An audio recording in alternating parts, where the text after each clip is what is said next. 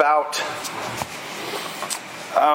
my math's probably wrong, but I think it was about 16 years ago, 17 years ago, I went to a men's retreat, and they said it started on Friday night, and they sing some songs and we pray, and the guy gets up to speak that's going to speak for the whole weekend, and he said, we're going to talk about the book of Galatians this weekend. We've just been praying, the leaders of this retreat, we've been praying of what we want to talk about, and we just really feel like you're all Christian leaders and church leaders, that we should really talk about Galatians and the message of Galatians.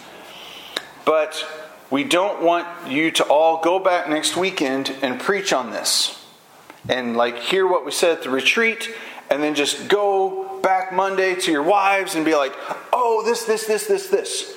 So right now, I need you all to commit that whatever we talk about at this retreat this weekend, you're not going to tell anyone except someone in this room for 18 months. And I heard that, and I was like, okay, that's crazy. But then the guy went on and he said, the stuff that we're going to learn in Galatians is so critical and so important that I don't want you to lose it by talking about it when you can't live it. And so I don't want you to talk about it with anyone for 18 months so that you will make it so much a part of your life that in 18 months when you do talk about it, everybody around you will already know it because they've seen you live it. And then I was like, okay, this is the most serious, intense retreat I've ever been to. These are the most serious, intense people I've ever known. What's really hilarious... and then the guy was like, and if you can't do that, there's no judgment, but you need to leave. That was the other part. It was like, so long. And, after that, nobody's going to leave. We all want, what are they going to say, right? So that was in the spring before we left to go overseas and live overseas for 2 years. So I come home on Sunday night. Cindy's like, so what was it about? How was it? I said, it was awesome, but I can't tell you about it for 18 months. So that was an awkward conversation. No. So it was really funny, and I told her about all that, and I did, they all laid hands on us and prayed for us for our trip, and there was a lot of other good stuff, but there was all this awesome stuff from Galatians that they talked about, and it was really good. So that was in the spring. We moved overseas that summer, and there were times, I'm going to talk about the rats and the mice, right? So there were times where I was just thinking through what I had learned from Galatians, and there's one night we're laying in our bed, and we hear all over the ceiling of the house that we live in, footsteps. You might hear this sometimes with squirrels. These weren't squirrels. These were rats. And we could just hear them just marching all across. And I am just laying there in my bed, and I'm just smiling. And I'm like, wow, I just praise God. Right now, I am seated in Christ in the heavenly places. And Cindy is like, what are you doing? There are rats above us running around the ceiling. I said, I am seated in the heavenly places in Christ Jesus. I am before the Lord right now on his exalted throne. And she goes, I'm here now. I'll never forget you said that. I was like, oh yeah, well, yeah, we are here now. There are rats running across our ceiling. You didn't know any of that stuff. Exactly. Right. So, we were there for a year before I could even talk about it. So, it's fun. So, like I said earlier, it surprises me that I haven't preached on Galatians before. So now I waited 16 years 16 years from that retreat, but I don't even remember the stuff from the retreat so much. It's just You've probably heard it all come out in other sermons. But so we're in Galatians because this is what is happening where we are in the book of Acts.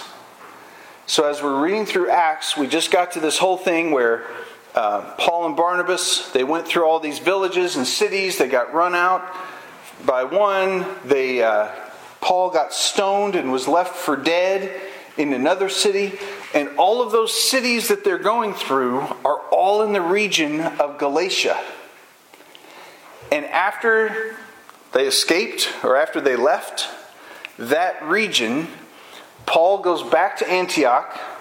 He may have written Galatians on the way back, because there's a big ship, a big boat journey involved in there that might have taken weeks.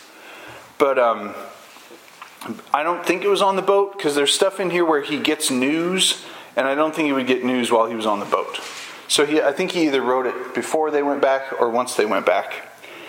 And it's just really appropriate because this is Paul's first letter. And since we've passed Acts 15, from here on in Acts, it's going to be all about Paul and what his message is. So it's really critical that we figure out what he was thinking. We read all the stuff in Acts of what he was doing, but now we're going to read in Galatians what he was thinking.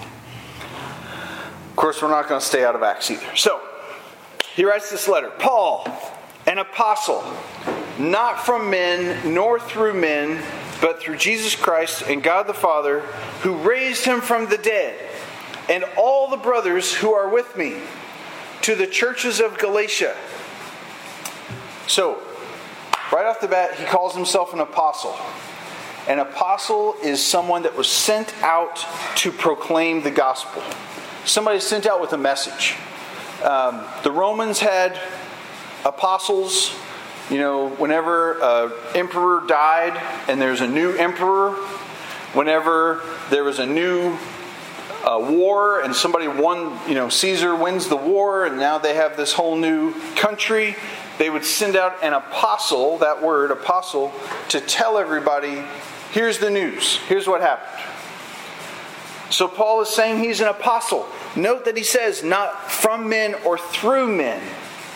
There were people that were following Paul as he went from city to city, and they would come to the synagogue after he'd leave, and they would discredit him and talk bad about him. And some of the things they would say is that he wasn't a real apostle, that he never saw Jesus face to face. He wasn't like Peter or John or James. He wasn't like any of those guys.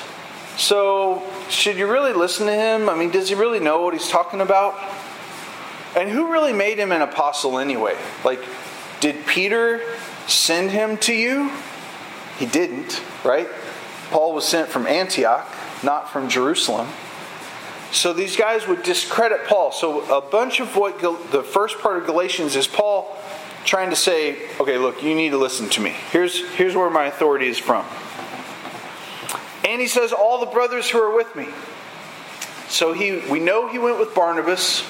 There were probably other people with him as they went through all those towns. They may have picked up people to go with them. They may have had them with them in the beginning. But it says in multiple places it wasn't just Paul and Barnabas. There was a whole group here. Grace to you and peace from God our Father and the Lord Jesus Christ, who gave himself for our sins to deliver us from the present evil age, according to the will of our God and Father, to whom be the glory forever and ever. Amen.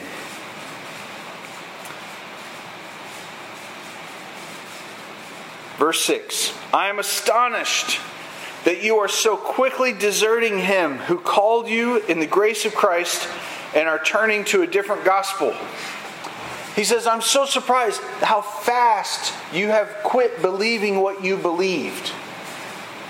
But the emphasis isn't on what you believe, and the emphasis isn't on the activities and the rituals you do. Notice the emphasis is, I'm astonished that you're so quickly deserting him who called you. It's all about Jesus. And this is just a hint of how much the whole book of Galatians and the whole life of Paul is just about Jesus. It is focusing on Jesus. It's not focusing on, well, we'll get there. It's not focusing on any other things, any other additives, any other contributions or works. It's just on Jesus. And they've already deserted Jesus, who called you in the grace of Christ, and are turning to a different gospel. Not that there is another gospel. There isn't. But there are some who trouble you and want to distort the gospel of Christ. But even if we or an angel from heaven should preach to you a gospel contrary to the one we preach to you, let him be accursed. So if anybody comes after me and preaches you a different gospel, a curse be on them. So we read that, and that sounds like, oh, that's bad. Your translation might say, may they go to hell. That's more accurate of what it means. I mean, right out of the gate, Paul uses his strongest, harshest, most aggressive language in the book of Galatians. You are not going to get, you get grace and peace, but you also get, let anybody that preaches a different gospel go to hell. In the first 8 verses. And he means it. He is passionately, just think, this guy went from city to city where he was threatened with his life, preached Jesus, got stoned, was left for dead, went back to the same city that stoned him, left for dead, and continued to preach Jesus. So his passion is not, there's no question about his passion. But the truth of it is, Jesus is the only way. Jesus is the only hope for salvation. And so any other thing added on to Jesus or replacing Jesus does not bring salvation, and it leads to hell. And so he is using this strong language to say, look, this is life and death stuff. This is important. And Jesus is the only way. He is the only solution here. If anybody preaches to you a gospel contrary to the one we preached, let him be accursed. Like I said before, and I'll say it again, if anyone is preaching to you a gospel contrary to the one you received, let him be accursed. He even says in here, even if an angel comes, if you have a vision, if somebody comes and they're a prophet, and they say they're the great magical power, the son, Bar Jesus and the false prophet. No. Jesus is the only truth. All right, so what I want to do is I want to know exactly what he was preaching, right?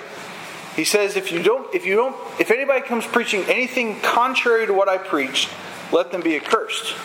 So let's go back to Acts chapter 13, and we have written what Paul preached. We have the thing that he said. And it's in Acts 13. It is this whole big old long chapter of Acts 13 is a big long speech. But the point of it, if you want just the cliff notes, is in Acts 13:38. He's talking about how David prophesied that the Messiah would come, and everybody is looking for the Messiah. He's in a synagogue where people believe this already. He's just proving that Jesus is the Messiah. And in Acts 13:38, he says, let it be known to you, therefore, brothers, that through this man, Jesus, forgiveness of sins is proclaimed to you. And by him, everyone who believes is freed from everything from which you could not be freed by the law of Moses. So, Jesus has come to tell you your sins are forgiven. They do not count against you, and they won't. They do not count anymore. We're no longer counting sins because of Jesus. And everything who believes is freed from everything that you could not be freed from by the law of Moses. So the law of Moses, Paul's going to talk about this in the book of Romans. The law of Moses says, do not covet. Well, that's a funny word. What's that? Well, covet means that you want something that somebody else has. Like that really cool Bible that Dan has. You all really want a Bible like that. Well, I didn't even know what coveting was until you told me that I shouldn't do it. And then you explained to me what it was that I shouldn't do. And now that I know what it is, and I know I shouldn't do it, I really kind of want a cool Bible like that. That's what Paul describes in Romans that the law does. That you find out, don't steal. And then you're like, well, what's stealing? Well, it's taking something that doesn't belong to you. And then you're like, well, but this is kind of cool. I know it doesn't belong to me, but I think I kind of want it. And then you take it. Because sin is in the world. Adam and Eve have fallen. Sin has entered the world. The devil is here. And so we all have this little bit in us that wants to just disobey God and do things our own way. And the law cannot free you from that. The law cannot free you. Telling you, don't cross the yellow line while you drive, doesn't do anything. It makes you scared after you cross the yellow line while you're driving of, oh man, I crossed the yellow line, I might get a ticket. It's not going to stop your car. But Jesus has now freed us from everything that the law of Moses could not free us from. So there's this thing that happens all at the same time. And I'm going to tread lightly here, and I don't want you to hear what I'm not saying. Just hear what I'm saying. That because Jesus died for our sins, nothing that we do wrong counts against us as sin. We are free. But that doesn't mean that we go out and do all these horrible things. Just because I'm free to do them doesn't mean that I go do them. Because with that freedom comes this love for Jesus and this love for God. In Ephesians it says I'm sealed with the Holy Spirit. So with the Holy Spirit living in me, I don't want to steal the ornament, even though I totally can. So what the law of Moses said was, don't steal the ornament or we stone you and you're dead. The Holy Spirit says, I love God so much, He is complete and He has made me complete. To be complete, I don't need to take that ornament to be complete, because I'm already complete in Jesus. But it also says that if I have a moment of weakness and I steal the ornament, the sin that I've committed against God does not count against me.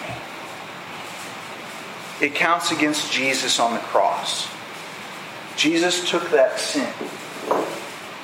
It's really crazy. The church has been arguing about this since Acts. And so if it sounds hard to grasp now, don't worry. Tens of thousands of people, entire denominations have formed. A whole Protestant Reformation happened all over some of these questions of, is it by what we do or is it by what we believe? Is it by our actions or is it by our faith, right? This is the whole book of James is like weighing all this whole thing. But Paul says here in the Galatian churches, let it be known to you therefore, brothers, that through this man forgiveness of sins is proclaimed to you. So not by anybody else. There's no other path. There's no other person. Only Jesus. And by Him, everyone who believes is freed from everything which you could not be freed by the law of Moses. That is the gospel. That Jesus Christ has freed you. He has set you free. There's a couple ways that people handle freedom. And there's a couple, security and safety. Like, some of the safest people in the world, protected, fed, washed. They have all of their everything. They have total security because they get everything they could ever need to live. and nobody can get them and they're totally safe are the people in solitary confinement in a prison. So would you say that they are free? Because they don't have to worry about their food. They don't have to worry about if it's cold outside or hot outside. They don't have to worry about their job. I got to keep my job. I hope that the economy doesn't slump and I get laid off. No. There's a lot of people that see that in their Christian life and the freedom of their Christian life a lot like a person in solitary confinement. I can't go bowling. I can't listen to rock and roll music. But by golly, I am Christian and I am safe. There's other people that view their Christian life as just absolutely out of control hedonist. I deny myself nothing and they're all over the place and they do whatever they want. That's not freedom either. There's a freedom that's in Christ that says, Jesus, I want to follow you. I want to live for you. I want your Holy Spirit to guide me and direct me. But I'm not going to let any guilt or any shame hit me because forgiveness has taken away guilt and shame too. Wow. All right. So if anybody preaches a different gospel than the fact that Jesus took away all of your sins and freed you from all the things that the law of Moses couldn't free you, curses on them. So how does that play out? There used to be a sermon that was going around, I think it was on YouTube, and it was the sermon on the tie. And this guy preached for a half an hour about why you have to wear a tie to church. And it just aggravated me how many people shared that and how many people watched it. Because that guy should just be cursed and be done. Whoa. Okay, that's serious. Yes. If anybody preaches anything that you have to do to make Jesus like you, other than believe in Jesus' death on the cross and resurrection from the dead, they're adding a whole bunch of junk onto the gospel. And this is I have a buddy, and he was on a roof. He's on a roof doing work, and these Mormons came up and they started telling him from the ground all the stuff that he had to do to make God like him. And he got so angry and so because Jesus, if there's anything else we have to do to add to Jesus, then Jesus died on the cross for nothing. Jesus didn't do a good enough job. And so my buddy, he was telling me the story. He said, Dan, it was all I could do to not just jump off the roof and punch those guys in the face. The stuff they were saying about Jesus. But I had to walk down the ladder. And as I walked down that ladder, I was just shaking. I was so upset. And that calmed me down. And I realized Jesus wouldn't punch him in the face. What did he study with those guys? He tried to get them to study Galatians. Free. So Paul says, if anybody preaches to you another gospel, anything other than Jesus has taken away all of your sins and made you free, let them be cursed. He says in verse 10, am I now seeking the approval of men or of God? Am I trying to please man? If I were still trying to please man, I would not be a servant of Christ. This was another thing that people were accusing Paul of. They said, he's just trying to be famous. He's just trying to make everybody like him by going into these places and saying, all your sins are forgiven. You don't have to follow the law of Moses. I mean, who wouldn't love that, right? Bacon for everybody. Hooray! And he's trying to say, I'm not just saying this stuff to make people like me. If I wanted people to like me, I would not follow the man that Rome and all the Pharisees had executed. He was executed in Jerusalem by Jewish leaders, by the Romans. If I wanted people to like me, I wouldn't follow him. So then he lets them know, this whole next section, here is how I became an apostle. Paul is saying, I want you to know, the gospel that was preached to me is no man's gospel. It is not Peter's version that I got from Peter. It's not James' version that I got from nobody. I didn't receive it from any man, nor was I taught it, but I received it through revelation of Jesus Christ. So all the people that said, Paul never even saw Jesus. Paul is saying, I saw Jesus. I talked to him. You have heard of my former life in Judaism, how I persecuted the church of God violently and tried to destroy it. Remember in Acts 9, it says Saul was still going along, breathing out murderous threats and hatred towards the church. There are some estimates that he was responsible for 10,000, as many as 10,000 people being killed or imprisoned before he got converted, before he made it to Damascus. So he was rotten.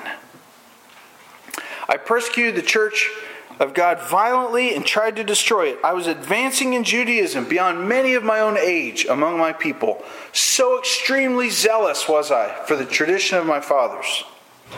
But when he who had set me apart before I was born and who called me by his grace was pleased to reveal his Son in me, in order that I might preach him among the Gentiles, I did not immediately consult with anyone. Nor did I go up to Jerusalem to those who were apostles before me, but I went away into Arabia and returned again to Damascus. So, flip over to Acts 9. We're not going to do this forever, but we are going to do this some. Acts 9 is where it happens, where he is breathing out threats and murder against the disciples of the Lord. And he went to the high priest in Jerusalem and he said, give me letters to Damascus, give me a small army. I'm going to go round up all these people. And he goes and he is struck blind, right? We talked about it just like a month ago. From there, let's see, Ananias comes and prays with him, and scales fall off of his eyes, and he baptizes him and he gives him food to eat. And then in verse 19, Acts 9:19, for some days he was with the disciples in Damascus. So he went to Damascus to find these people and arrest them. But he goes to those people and he preaches and he learns. Immediately he proclaimed Jesus in the synagogues, saying he is the Son of God. So in a weekend, in just a matter of a few days, Paul is already equipped to preach that Jesus is the Son of God. How did that happen? Because Jesus appeared to him. Evidently, in the time that he was fasting and praying, he learned more from Jesus. He learned more from the Holy Spirit than just the statement of, why are you persecuting me? He learned even more than that.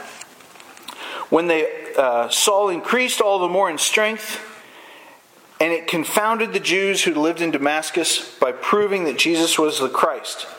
After many days, they all wanted to kill him, so they smuggle him out of town in a basket down the wall, and he leaves. He probably went out into the desert for a little bit. He went around Syria. He went back to Jerusalem. All right, so now we flip back over to Galatians 1:18. No, let's go back. Galatians 1:16. He was pleased to reveal his Son in me that I might preach him among the Gentiles. I did not immediately consult with anyone. So this is where he went off on his own. Nor did I go up to Jerusalem to those who were apostles before me. I went away into Arabia, then returned to Damascus. Then after 3 years, I went up to Jerusalem to visit Cephas, who is Peter, and remained with him for 15 days. So this is that other spot in Acts 9 where he goes up to Jerusalem and he meets with them, and they are all afraid to meet him because last time he left Jerusalem he was murdering people, right?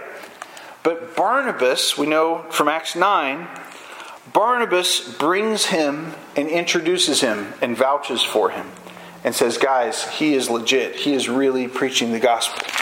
So that is in Acts 9:26. He meets with Peter. He meets with James, the Lord's brother. Then he goes to Syria and Cilicia. He was still unknown in person to the churches of Judea that are in Christ. They only or hearing, he who used to persecute us is now preaching the faith he once tried to destroy, and they glorified God because of me. So this is where, remember, he went and he started preaching around and in Jerusalem. Remember I said that there was a disagreement about what you live and what you believe. This is in Acts 9:26. He tried to join the apostles. They were all afraid of him. Barnabas brings him. And then skip down to 28. Acts 9:28. He went in and out among them at Jerusalem, preaching boldly in the name of the Lord. And he spoke and disputed against the Hellenists, but they were seeking to kill him. All right, so the last time we heard about Hellenists in Acts was in Acts 7, when Stephen, who was a Greek or a Hellenist, he went to his synagogue and he started talking about Jesus. And all the Hellenists of his synagogue, so these are Greek-believing, Saul of Tarsus was probably a part of that synagogue. And so they brought Stephen before the Jerusalem council, and eventually he got stoned. That's why Saul is there holding his coat, because he's part of the synagogue that Stephen was a part of that got into trouble. Remember how bold Paul is? Remember how he could get stoned and then get up and go back into the city that stoned him? When he gets back to Jerusalem and he talks to James and he talks to Peter and he talks to the apostles, what's the first synagogue he goes to preach Jesus? The one with the Hellenists. Where he used to go, probably the one that he used to go to, probably the one where they stoned Stephen. That is bold. Like, he is the bravest, most boldest, brashest. Yeah, anyway. He is as bold and brave as King David, little boy David walking around with Goliath's head, right? I mean, he is that. He goes to that synagogue, stirs up all kinds of heat, and they want to kill him. And they're like, dude, you go back to Tarsus. We need you to lay low for a little bit and just chill out all this conflict. So Barnabas takes him back to his hometown of Tarsus, which takes us to Galatians 2. After 14 years, I went up again to Jerusalem. Okay, so 10 years of that was in Tarsus. Then remember, we talked about this like 3 weeks ago. Barnabas was going to go to Antioch. So he went and got Paul from Tarsus. He hadn't seen Paul for 10 years probably. He's in Tarsus. He goes, picks him up, and he goes to Antioch. The Antioch church is legit, and it is growing, and the Holy Spirit is upon them. And they have a prophet that says there's going to be a famine in Jerusalem. So all the church in Antioch, all of these Greeks, all of these Gentile believers, put all their money together, and they bring it to Jerusalem, and this happens. After 14 years, I went up again to Jerusalem with Barnabas, taking Titus along with me, a Greek guy. I went up because of revelation. The revelation was there's going to be a famine and we need to give them some money. Set before them, though privately before those who seemed influential, the gospel that I proclaimed among the Gentiles, in order that I would make sure I was not running or had not run in vain. So what's he doing? He's saying, I have been preaching to the Gentiles in Tarsus for 10 years. I've been preaching to the Gentiles in Antioch for 3 years, and here's what I'm preaching. And he preaches it to Peter and all them, and they're like, yes, that is awesome. That is true. Remember how Peter and those guys went down to Antioch to make sure the gospel was being preached right, and they approved it? Yes. But even Titus, who was with me, was not forced to be circumcised, though he was a Greek. All right, that seems a little random, but it's not. Hold on. Because of false brothers secretly brought in, who slipped in to spy out our freedom that we have in Christ Jesus, so they would bring us into slavery. To them we didn't yield in submission. Those guys that are following Paul all over the place and discrediting him, they originated from the church in Jerusalem, And they were saying, you have to follow the law of Moses. And the number one rule, if you're a man, for the law of Moses, is you have to be circumcised. And so all these cities that he went to tell them, you're free from the law. Jesus Christ has forgiven your sins. You don't have to add anything to his work. Now live by the Spirit. They were saying, well, yeah, that's mostly right, but you also have to get circumcised. You can't eat ham, and you can't tie this certain knot on the Sabbath day, and you have to remember the Sabbath and keep it holy, and you have to do the new moon festivals, and because Jesus did wasn't enough. You have to do all this other stuff. And so they even prevailed upon Titus, who was a Greek. And Titus did not give in to them. And that's important, because by him not giving in, it is making a statement, this no longer matters. The law of Moses no longer needs to be kept. We are free. We are free to follow the Holy Spirit. We're not bound by a law. We are free to be changed on the inside out. Instead of, you got everything on the outside right, now you must be right on the inside. Not necessarily. Right? Jesus said, wash the inside of the cup, the outside will be clean. All they were doing was washing the outside of the cup. So he goes through all of that. That this is, Peter is entrusted with evangelizing the Jewish people. Paul is being entrusted with evangelizing the Gentile world. And they all agree that this is right. This is the right message. You are preaching the right gospel. There's only one gospel. There's only one church. We all agree on it. And you, Paul, are going to go out to all the Gentiles. James and C, they all, it says in verse 9, they saw all the pillars of the church. It even says supposed. The supposed pillars of the church all agreed that I was preaching the right gospel. So all these people in Galatia that are hearing, Paul doesn't know what he's talking about. He's making this stuff up. Now they're hearing from him. Okay, Peter and James and John agreed with him. We are hearing the right gospel. That's everything that he's building up. He says, they offered me the right hand of fellowship to Barnabas and me, that we should go to the Gentiles and they to the circumcised. Only they asked to remember the poor, the very thing I was eager to do. What's so funny is that's the whole reason why he went to Jerusalem, was to give them money, to help them to have money while there was a famine. So the remembering the poor is kind of a funny thing to mention, because the whole reason he's there is giving them tons of money because they're about ready to be really poor for the famine. All right. So Galatians, you guys, we're going to stop there for today. This struggle of, is it about what I do, and am I Christian because I don't have a big old you're stupid tattoo across my neck? Does that make me a Christian? No. Would the Holy Spirit lead me to get a big tattoo across my neck that says you're stupid? Maybe. I don't know. There may be a circumstance in which that would be necessary. I hope not. But judging by outward appearances is still going on today. It is still rampant through the church all over the place. There's all kinds of church people. I remember when the first Sunday we brought our foster kids here, and we told them you don't have to dress up to go to this church. I remember one of them saying to the others, you don't have to dress up nice to go to this church.